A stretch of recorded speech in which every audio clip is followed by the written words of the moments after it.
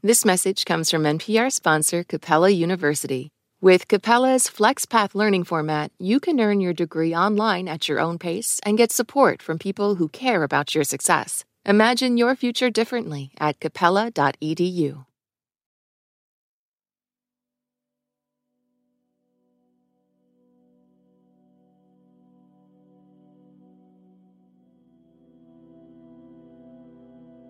It seems like in Ukraine, it's one of those places where the past and present are almost like, they're not happening one after the other. They're almost happening simultaneously in people's minds because it's so present in so much of the conversation and identity today.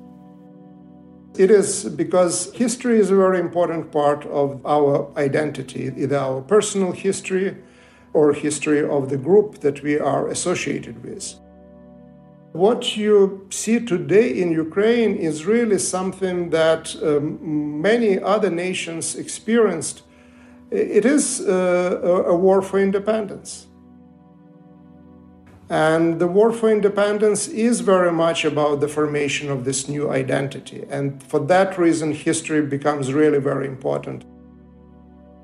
And from that point of view, you're absolutely right. The Ukrainians place themselves in that historical continuum, how they think about themselves, about their country. So history and not just today, but also their future, the way how they imagine their future. These things are really interconnected in the mind of many Ukrainians today.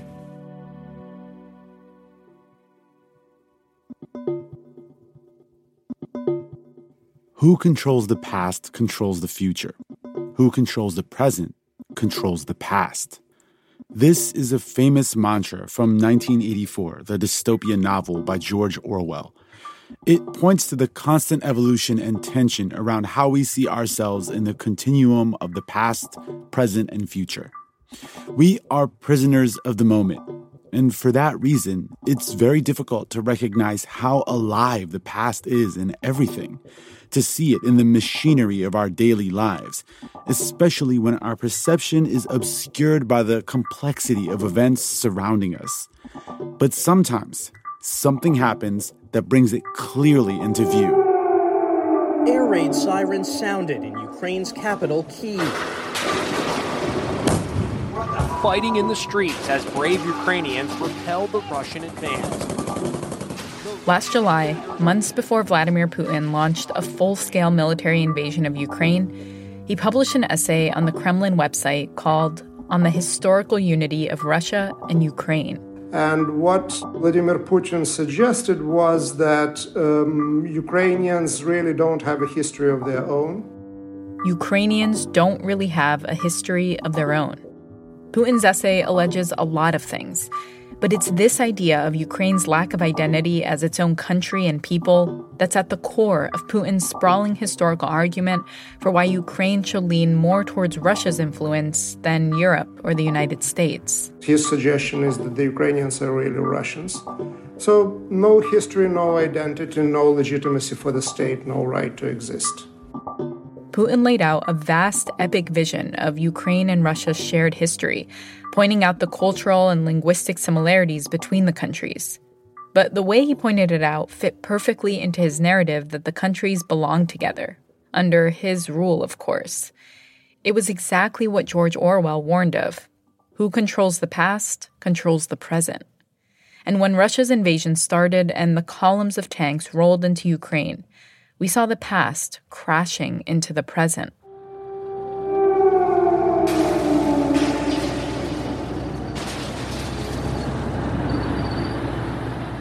But what about how Ukrainians understand their history? How does it interact with their identity? What can that view of history teach us about why Ukrainians have opted to fight instead of surrender, to stay, or in some cases return to face a more powerful enemy? I would say that identity, this is something that is happening deeper. That's the deep part of that story, which is very often overlooked. So it is extremely important. And it is also extremely important from the point of view of Ukrainians and Ukrainian response and Ukrainian thinking about themselves. And that's the deep part. This is Serhiy Plohy. I come from Ukraine. I teach Ukrainian and East European history at Harvard University. Serhiy is also the director of the Ukrainian Research Institute at Harvard. He's written a bunch of books on Ukraine, including The Gates of Europe, A History of Ukraine. Beyond his bona fides as a historian, Serhiy has a fascinating perspective. He's Ukrainian, but was born in Soviet Russia and has spent considerable time in both countries. According to him, Ukrainians aren't only fighting for the independence of their state, they're fighting for the survival of their identity. Because Russia has long been a neighboring power that's tried to wrestle control over the people of Ukraine, to bring it under its influence. And to be clear, Russia and Ukraine have been very, very closely tied for centuries. You can see that today with the amount of people who have family on either side of the border. But the things that make Ukraine distinct are rooted in a sense of autonomy and independence. The fight to preserve Ukrainian identity lives deep in the bones of the people. In this episode of Throughline from NPR, Serhiy Plohy is going to take us into some of the key moments of Ukraine's history and his view of its relationship to Russia, to understand how the nation's identity developed and how it plays a role in the conflict we see today. That conversation when we come back.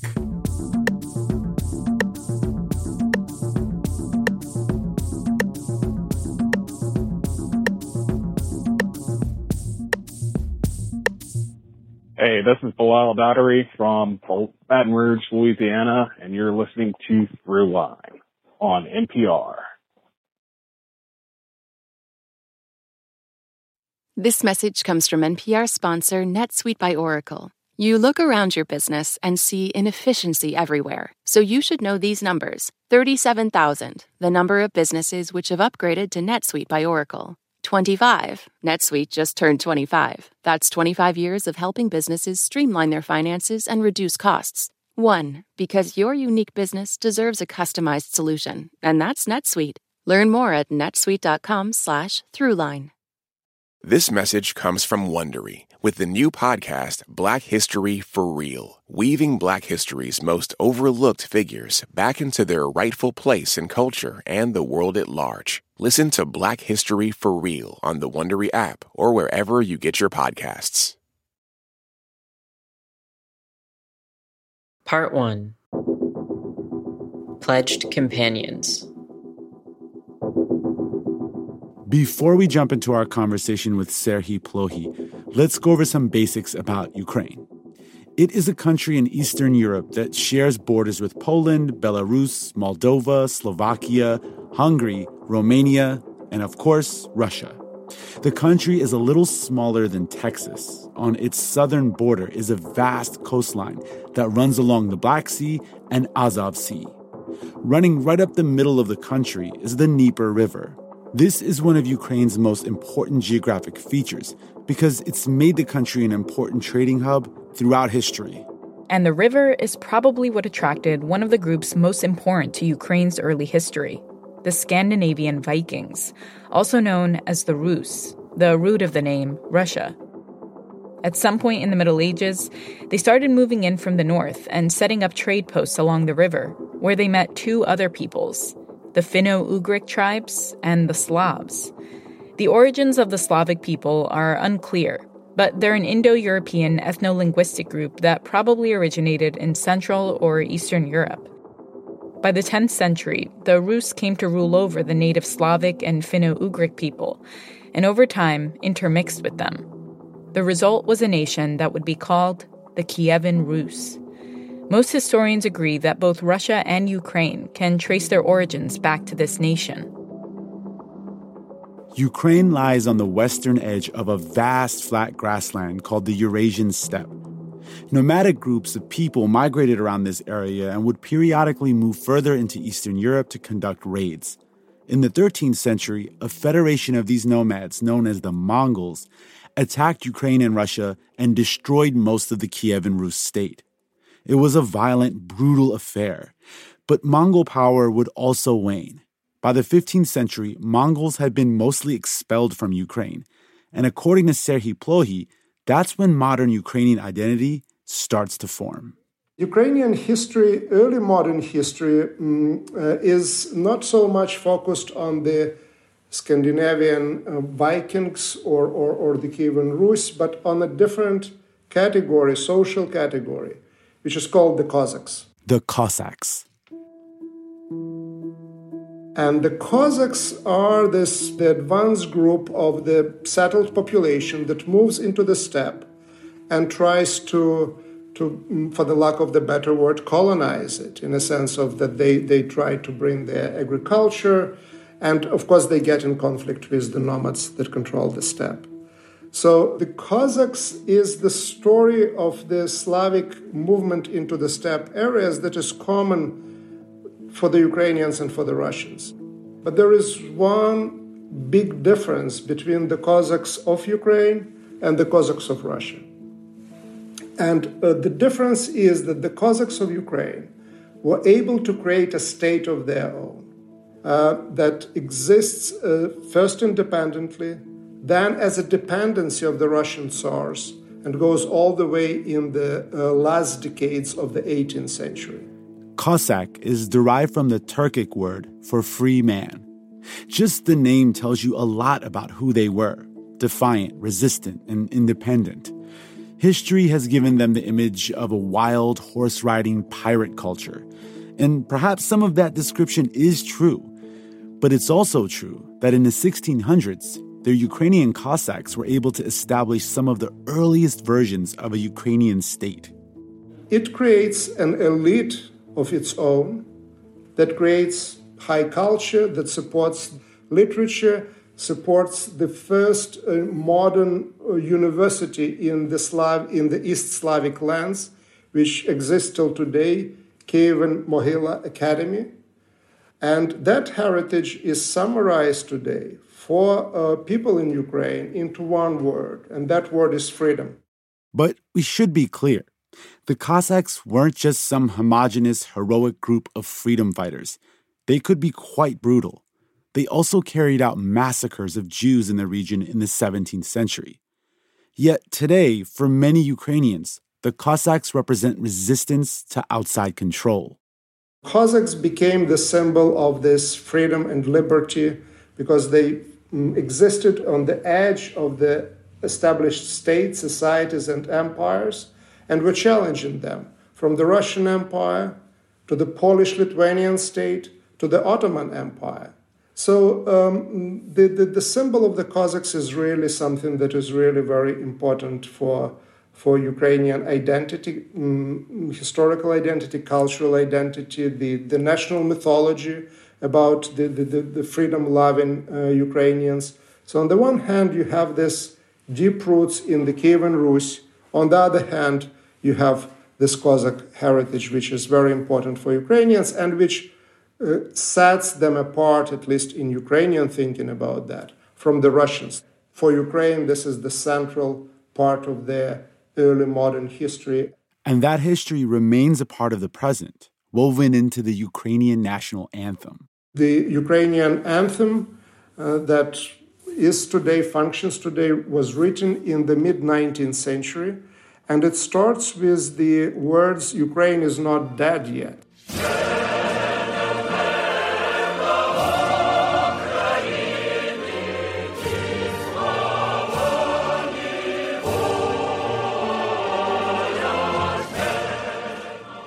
The reference is to the fact that there was once a Cossack state. It was integrated by the Russian Empire. The Cossack army was disbanded, the institutions were disbanded, the office of the hetman, or the ruler of the Cossack state, was gone. But Ukraine is not dead yet, because Ukraine is now something new. Ukraine, it's about who we are, how we feel. So we can exist as a nation, even when the state perished. It sounds like very pessimistic beginning of an anthem, but in reality, it is a very, very optimistic one, in a sense that, okay, despite the fact that we lost the state, we are still alive.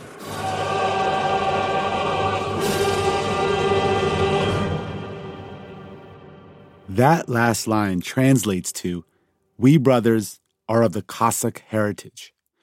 It's important to note here that Ukraine achieved independence and sovereignty during relatively brief periods in their history. They spent much of the rest of the time under the rule of other major powers trying to achieve that independence. And identifying with the Cossacks remains a powerful symbol of that fight to this day.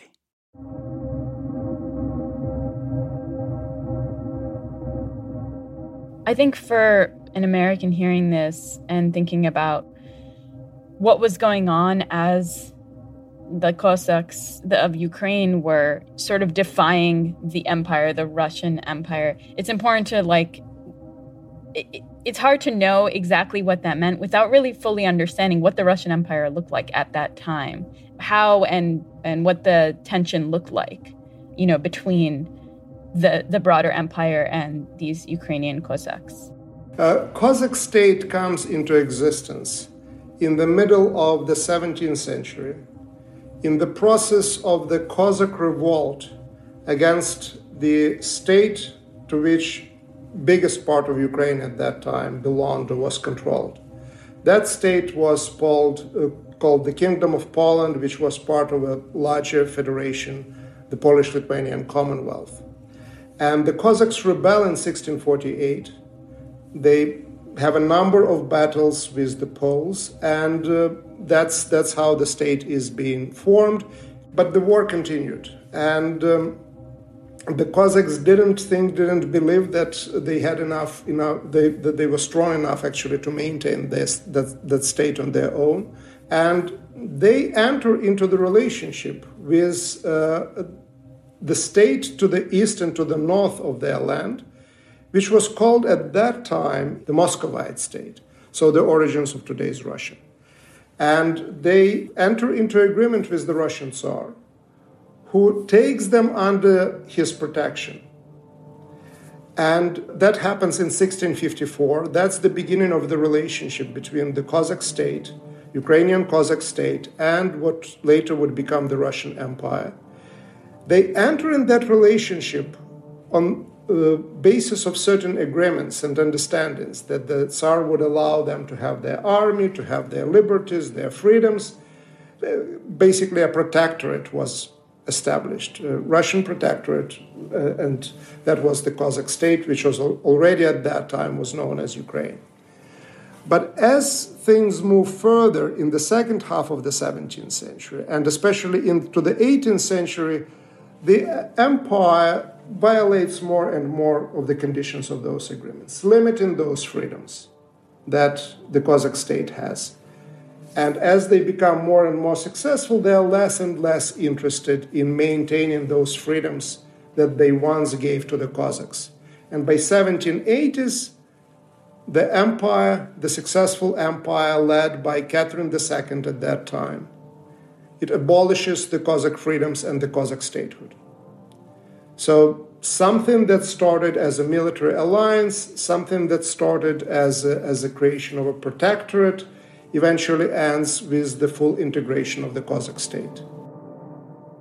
Soon after integrating the Cossack state into the Russian Empire, Russian language and culture became more dominant in Ukraine. Many historians call this process Russification, and it happened in many parts of the empire. Many Ukrainians resented this process, and along with language came the expansion of Russian serfdom into Ukraine.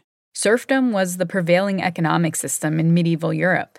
By the 1300s, it had mostly gone away in Western Europe, but the leaders of Russia were strengthening serfdom in their empire, around the same time as American slavery. It was basically a process where peasants were more or less turned into economic slaves by legally tying them to the land they worked. It allowed the Russian elites to extract more wealth from their lands. And as you can imagine, many of the peasants wanted to do anything to escape it. One of the places they escaped to were the lands of the defiant Cossacks. I mentioned that Cossacks are a symbol of freedom. And now it's a generic understanding of what freedom is. It's maybe about democracy, it's about independence. But at that time, in the 17th, 18th century, the freedom had a very specific sense, and that was freedom from serfdom in particular. So not all Cossacks were the former serfs, but significant part of them were runaway serfs. And for them, becoming a Cossack meant personal freedom. The steppe areas, which were very dangerous place to be and conduct any kind of activities, agricultural or any sort of a business because of this competition, they were also the place where the serfs were moving even after the abolition of the Cossack state in the late 18th and the beginning of the 19th century. So the serfdom really arrived in southern Ukraine, in these areas north of the Azov Sea, north of Black Sea, only in the first half of the 19th century. Maybe 10 or 20 years before the serfdom as an institution was abandoned in the Russian Empire. What does this mean? That means that while in the rest of the Russian Empire, a good part of the population, at least 1/3, were serfs, in Ukraine, the population, the largest part of the population, had no experience of serfdom. They managed to live from one generation to another either as Cossacks or runaway serfs in these territories north of the Black Sea and north of Azov Sea. It's difficult really to overestimate the importance of this tradition, of this mentality, of this attitude toward personal freedoms that comes with really not experiencing much of serfdom in your history, including your family history.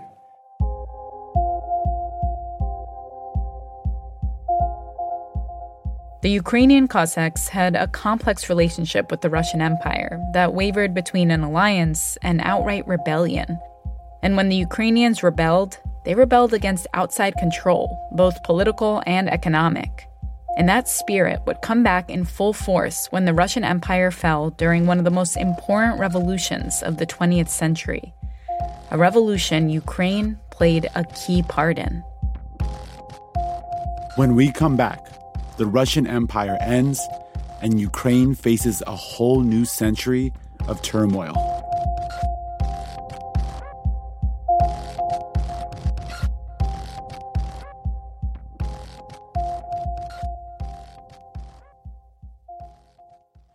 Hi, this is Jessica from Door, Michigan, and you're listening to Throughline from NPR. This message is brought to you by Apple Pay. Fussing with plastic cards should be a thing of the past. Instead, pay the Apple way. Apple Pay is easy, secure, and built into iPhone. All you have to do is set it up. Just add a card in the Wallet app and you're good to go. This message comes from NPR sponsor Bluehost, introducing Wondersuite. Website creation is hard, but now with Bluehost, you can answer a few questions and get a unique, customizable WordPress website or store right away. Go to bluehost.com/wondersuite. If you're looking for a new way to support this show and public media, please consider signing up for the NPR Plus podcast bundle. NPR Plus listeners get to unlock sponsor-free listening and bonus episodes from NPR shows like this one. You can find out more at plus.npr.org. Part 2. Century of Madness. By the early 20th century, the Russian Empire, which included much of Ukraine, was one of the poorest countries in Europe. The institution of serfdom ended in the 19th century, but the vast majority of the people were still poor, economically oppressed peasants and urban laborers. Yet they were able to organize. And by 1917, after several decades of hardship and war, the people of the Russian Empire had had enough. A nationwide revolution erupted. And when it was all done, the Bolsheviks, a Marxist group led by Vladimir Lenin, had seized control of the country.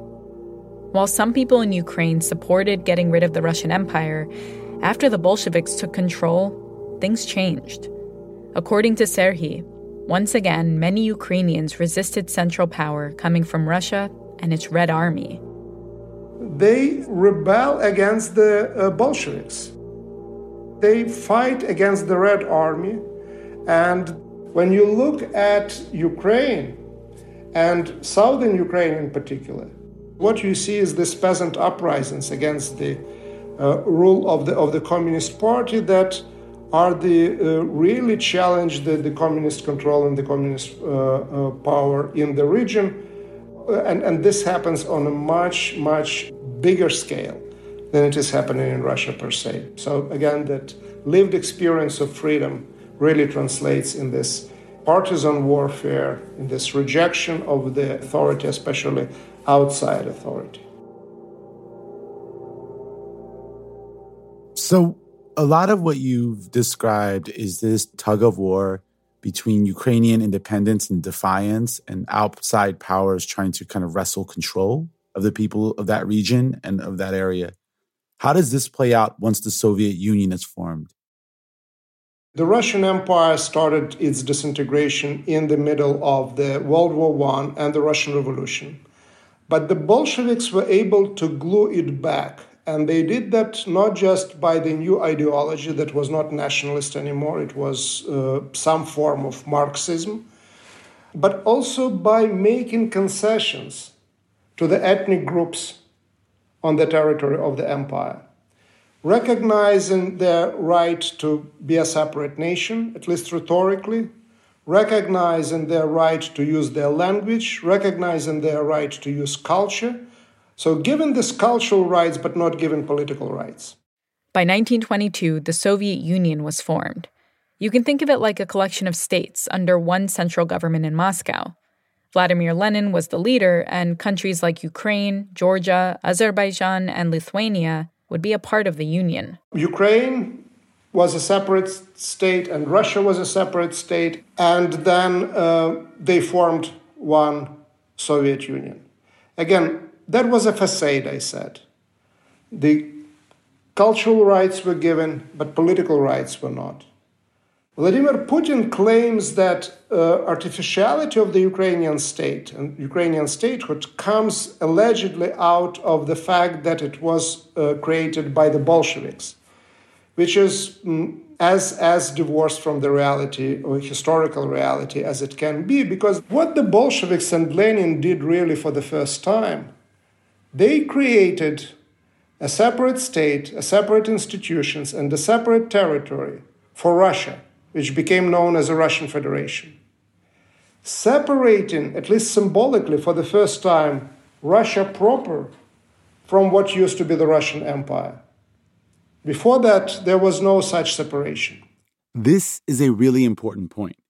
What Serhiy is saying is that the Bolshevik Revolution and the formation of the Soviet Union didn't create Ukraine, as Vladimir Putin claims. If anything, the Bolsheviks laid the foundation for a Russian state by endowing it with territory and declaring Russians to be separate from Ukrainians. And that Russian state had more or less the same geographic boundaries as today's Russia, the one that Putin leads. So, during the post-revolution years, Ukraine became a very important part of the Soviet Union.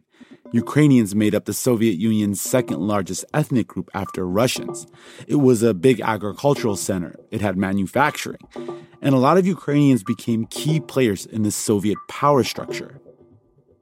And after the death of the Soviet Union's leader, Joseph Stalin, in 1953, the regime had to accommodate the Ukrainian party elite, making it a junior partner to the Russians in the running of this Soviet empire. The way how it manifested was that in the 50s, 60s, 70s, into early 80s, the leaders of the Soviet Union were actually the products of the Ukrainian party machine, the Communist Party machine. So Khrushchev comes from eastern Ukraine. An ethnic Russian born just a few miles from Ukraine, Nikita Khrushchev rose through the ranks of Ukraine's Communist Party to become Stalin's successor, leading the Soviet Union from 1953 to 1964. Brezhnev comes from eastern Ukraine. Leonid Brezhnev succeeded Khrushchev as leader from 1964 to 1982. So the names of Khrushchev and Brezhnev that I assume are quite known to the listeners, or might be known to the listeners, are the best maybe image or to keep in mind or something to remember when you think about the role of Ukraine in the Soviet Union.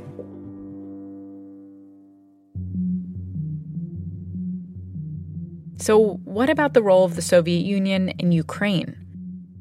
Let's go back to the 1930s, when one of the darkest events of Soviet history happened in Ukraine.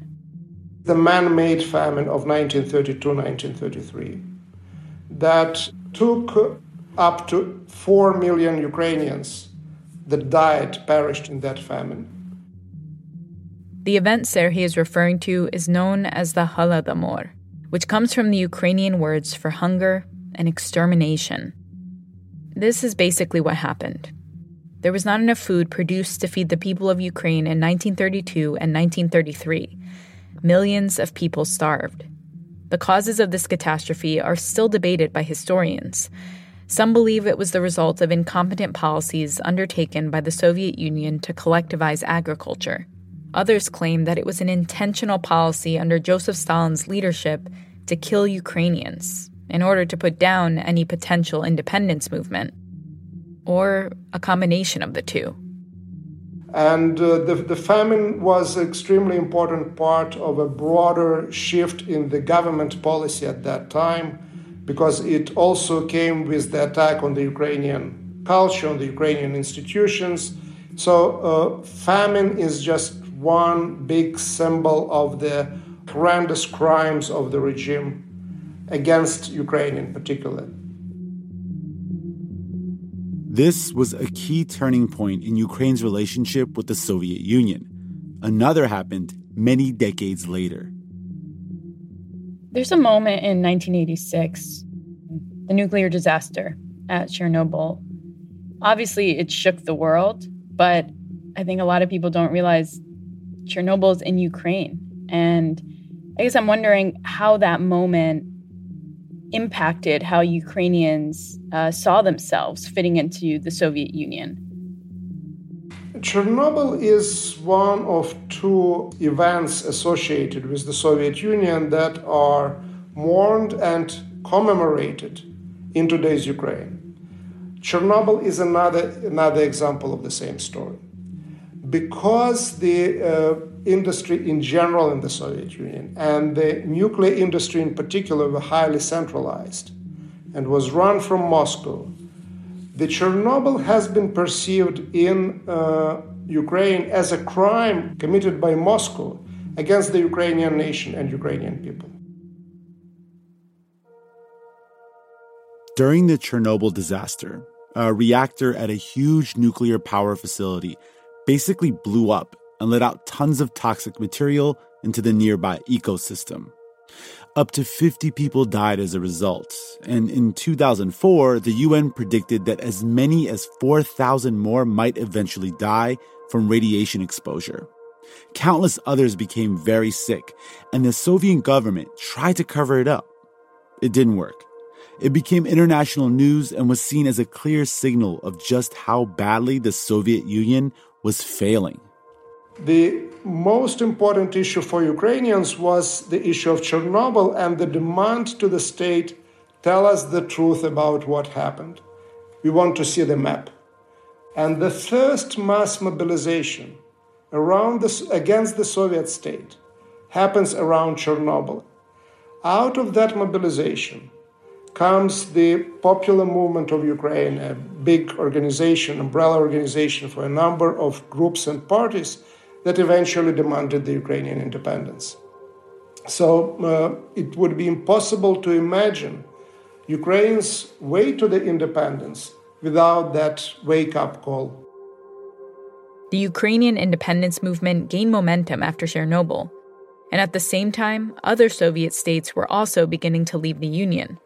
Soon there was a call for a referendum on whether Ukraine should leave the Soviet Union and become an independent state.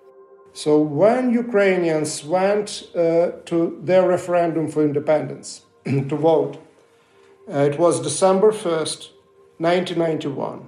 92%, a little bit more than 92% of them, voted for independence of their country. Within 1 week, the Soviet Union fell apart.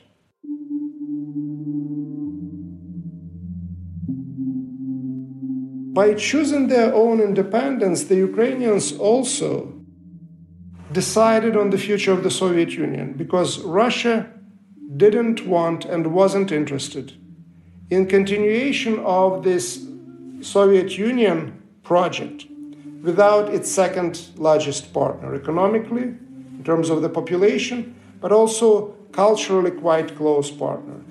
But centrality of Ukraine for the future of that place really didn't disappear. So what is happening today, this horrendous war, is a continuation of that story with Russia trying to restore its control, some form of control over the post-Soviet space.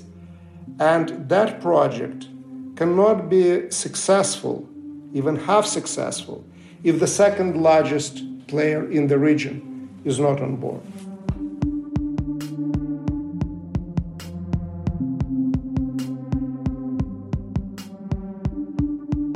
When we come back, Ukraine's fight to stay independent after the Soviet Union.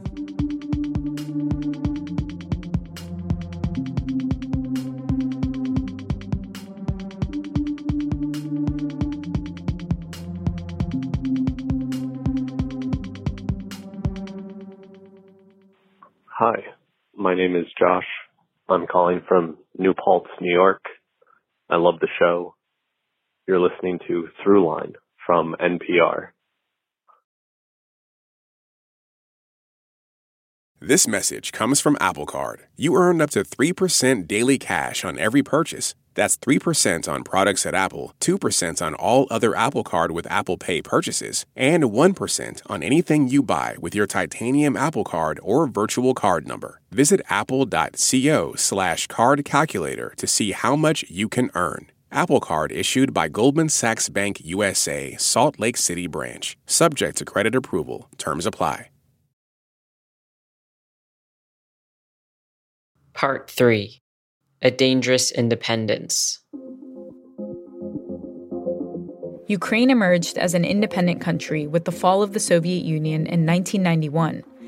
But it wasn't like the entire world was immediately supportive of that idea. In fact, in the years leading up to independence, the opposing sides of the Cold War, the United States and the Soviet Union, had separate and sometimes surprising reasons to view Ukrainian independence with skepticism. The United States didn't want the disintegration of the Soviet Union and did everything in their power at that time, diplomatically, financially, to keep the Soviet Union as long as possible. It sounds maybe counterintuitive given that the Soviet Union and the United States were in the major adversaries in the Cold War. But it makes perfect sense when you think that the Cold War was there and there was no hot war because there were nuclear weapons. And the US main concern was the disintegration of the nuclear power that would lead to the war between the republics, like we have today, war between Russia and Ukraine, when the republics would have nuclear arsenals and would have nuclear arms. During the Cold War, the Soviet Union put a significant number of nuclear weapons in Ukraine. So if Ukraine became independent, those weapons would become part of their defensive capability. And there would be a few nuclear states with, let's just say, a contentious history neighboring each other. Everyone was worried about that, including the US. But just before Ukrainians went to the polls, the United States changed track and sent signals that they would recognize independent Ukraine. Once they do that, the US has a very particular understanding of what the world is or what the world should be. And that understanding is that the world is composed out of independent states. And Ukrainians are, in that sense, on the same page as the Americans are. It was not the Russian thinking at all. What the Russians want to do is maintain their control over the area. So the Russian model from the very beginning is the model of the limited sovereignty of those republics. When Putin comes to power at the beginning of this century and this millennium, in the year 2000, His liberal economic advisors suggest that what should be done, Russia and these former Soviet territories are supposed to become a part of the Russian liberal empire, meaning that it's basically a Western model that will try to control them through economic means and keep them friendly and keep them dependent on us. And that didn't work. So Putin changes track, shifts gears, and actually uses military option. This is the invasion of Georgia in 2008, the invasion of Ukraine in 2014, and now all-out war in the year 2022. So this is the only instrument that is there in the imperial toolbox that Putin has today and used so indiscriminately. You know, going back to the idea of lived history, I mean, you were born in Russia. Your family is originally from Ukraine. You spent time in Ukraine, as a child. So this is I imagine this is very close to home for you. So reflecting on these last few decades, I mean, what for you does this moment, this all-out war, as you described, mean for you personally and for Ukrainians? It is really difficult to comprehend what is going on and what is happening. There was this assumption that the world really dramatically changed around the year 1991. Liberal democracy arrived. Wars came to an end with the end of the Cold War. And that it really depends on the people, and they can vote one way or another. Ukraine acquired independence through referendum without a military confrontation, continued to exist as basically a very, very peaceful state, in a sense that there was no enclaves, there was no mobilized minority movements or clashes in Ukraine. And when in 2014, on the account really of Ukrainians demanding from its government to stick to the promises, to sign association agreement with European Union, not even joining the European Union. On that issue, they were attacked and invaded by Russia. In 2014, Russia invaded the southern Ukrainian region of Crimea, eventually annexing it and assuming control. The Ukrainians couldn't comprehend that something like that could happen at all. And then they were not prepared to shoot at others, and particularly at Russians who were considered to be close, not just close neighbors, but also in cultural and ethnic and other terms, close relatives. And Ukraine really mobilized after 2014, after losing part of its territories. But still, till the very end, in Ukraine, no one believed that there could be another major war. Overall, both wars, 2014 and the war now of the 2022, caught Ukrainian society by surprise, and that, on many levels, was also my reaction.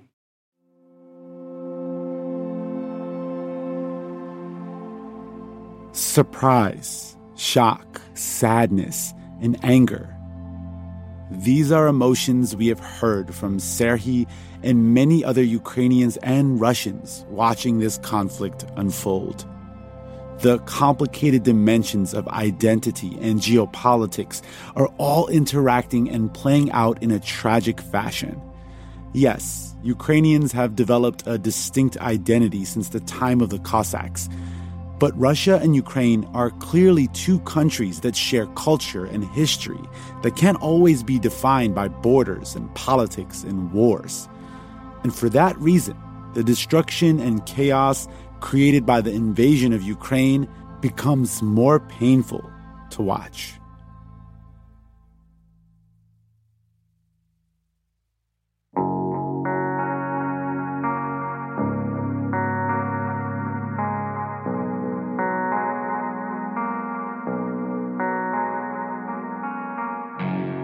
That's it for this week's show. I'm Ramtin Arablouei. I'm Rand Abdelfattah, and you've been listening to Throughline from NPR. This episode was produced by me. And me, and Lawrence Wu, Lane Kaplan-Levinson, Julie Kane, Victor Ives, Monsi Krana, Yolanda Sangweni, Casey Minor, Kumari Devarajan. Fact-checking for this episode was done by Kevin Vogel. Thank you to Jerome Sokolovsky, Marcy Shore, Amelia Glazer, Tamar Charney, and Anya Grenman. This episode was mixed by Josh Newell. Music for this episode was composed by Ramteen and his band Drop Electric, which includes Naveed Marvi, Sho Fujiwara, Anya Mizani. And finally, if you have an idea or like something you heard on the show, please write us at throughline@npr.org or hit us up on Twitter at ThroughlineNPR. Thanks for listening.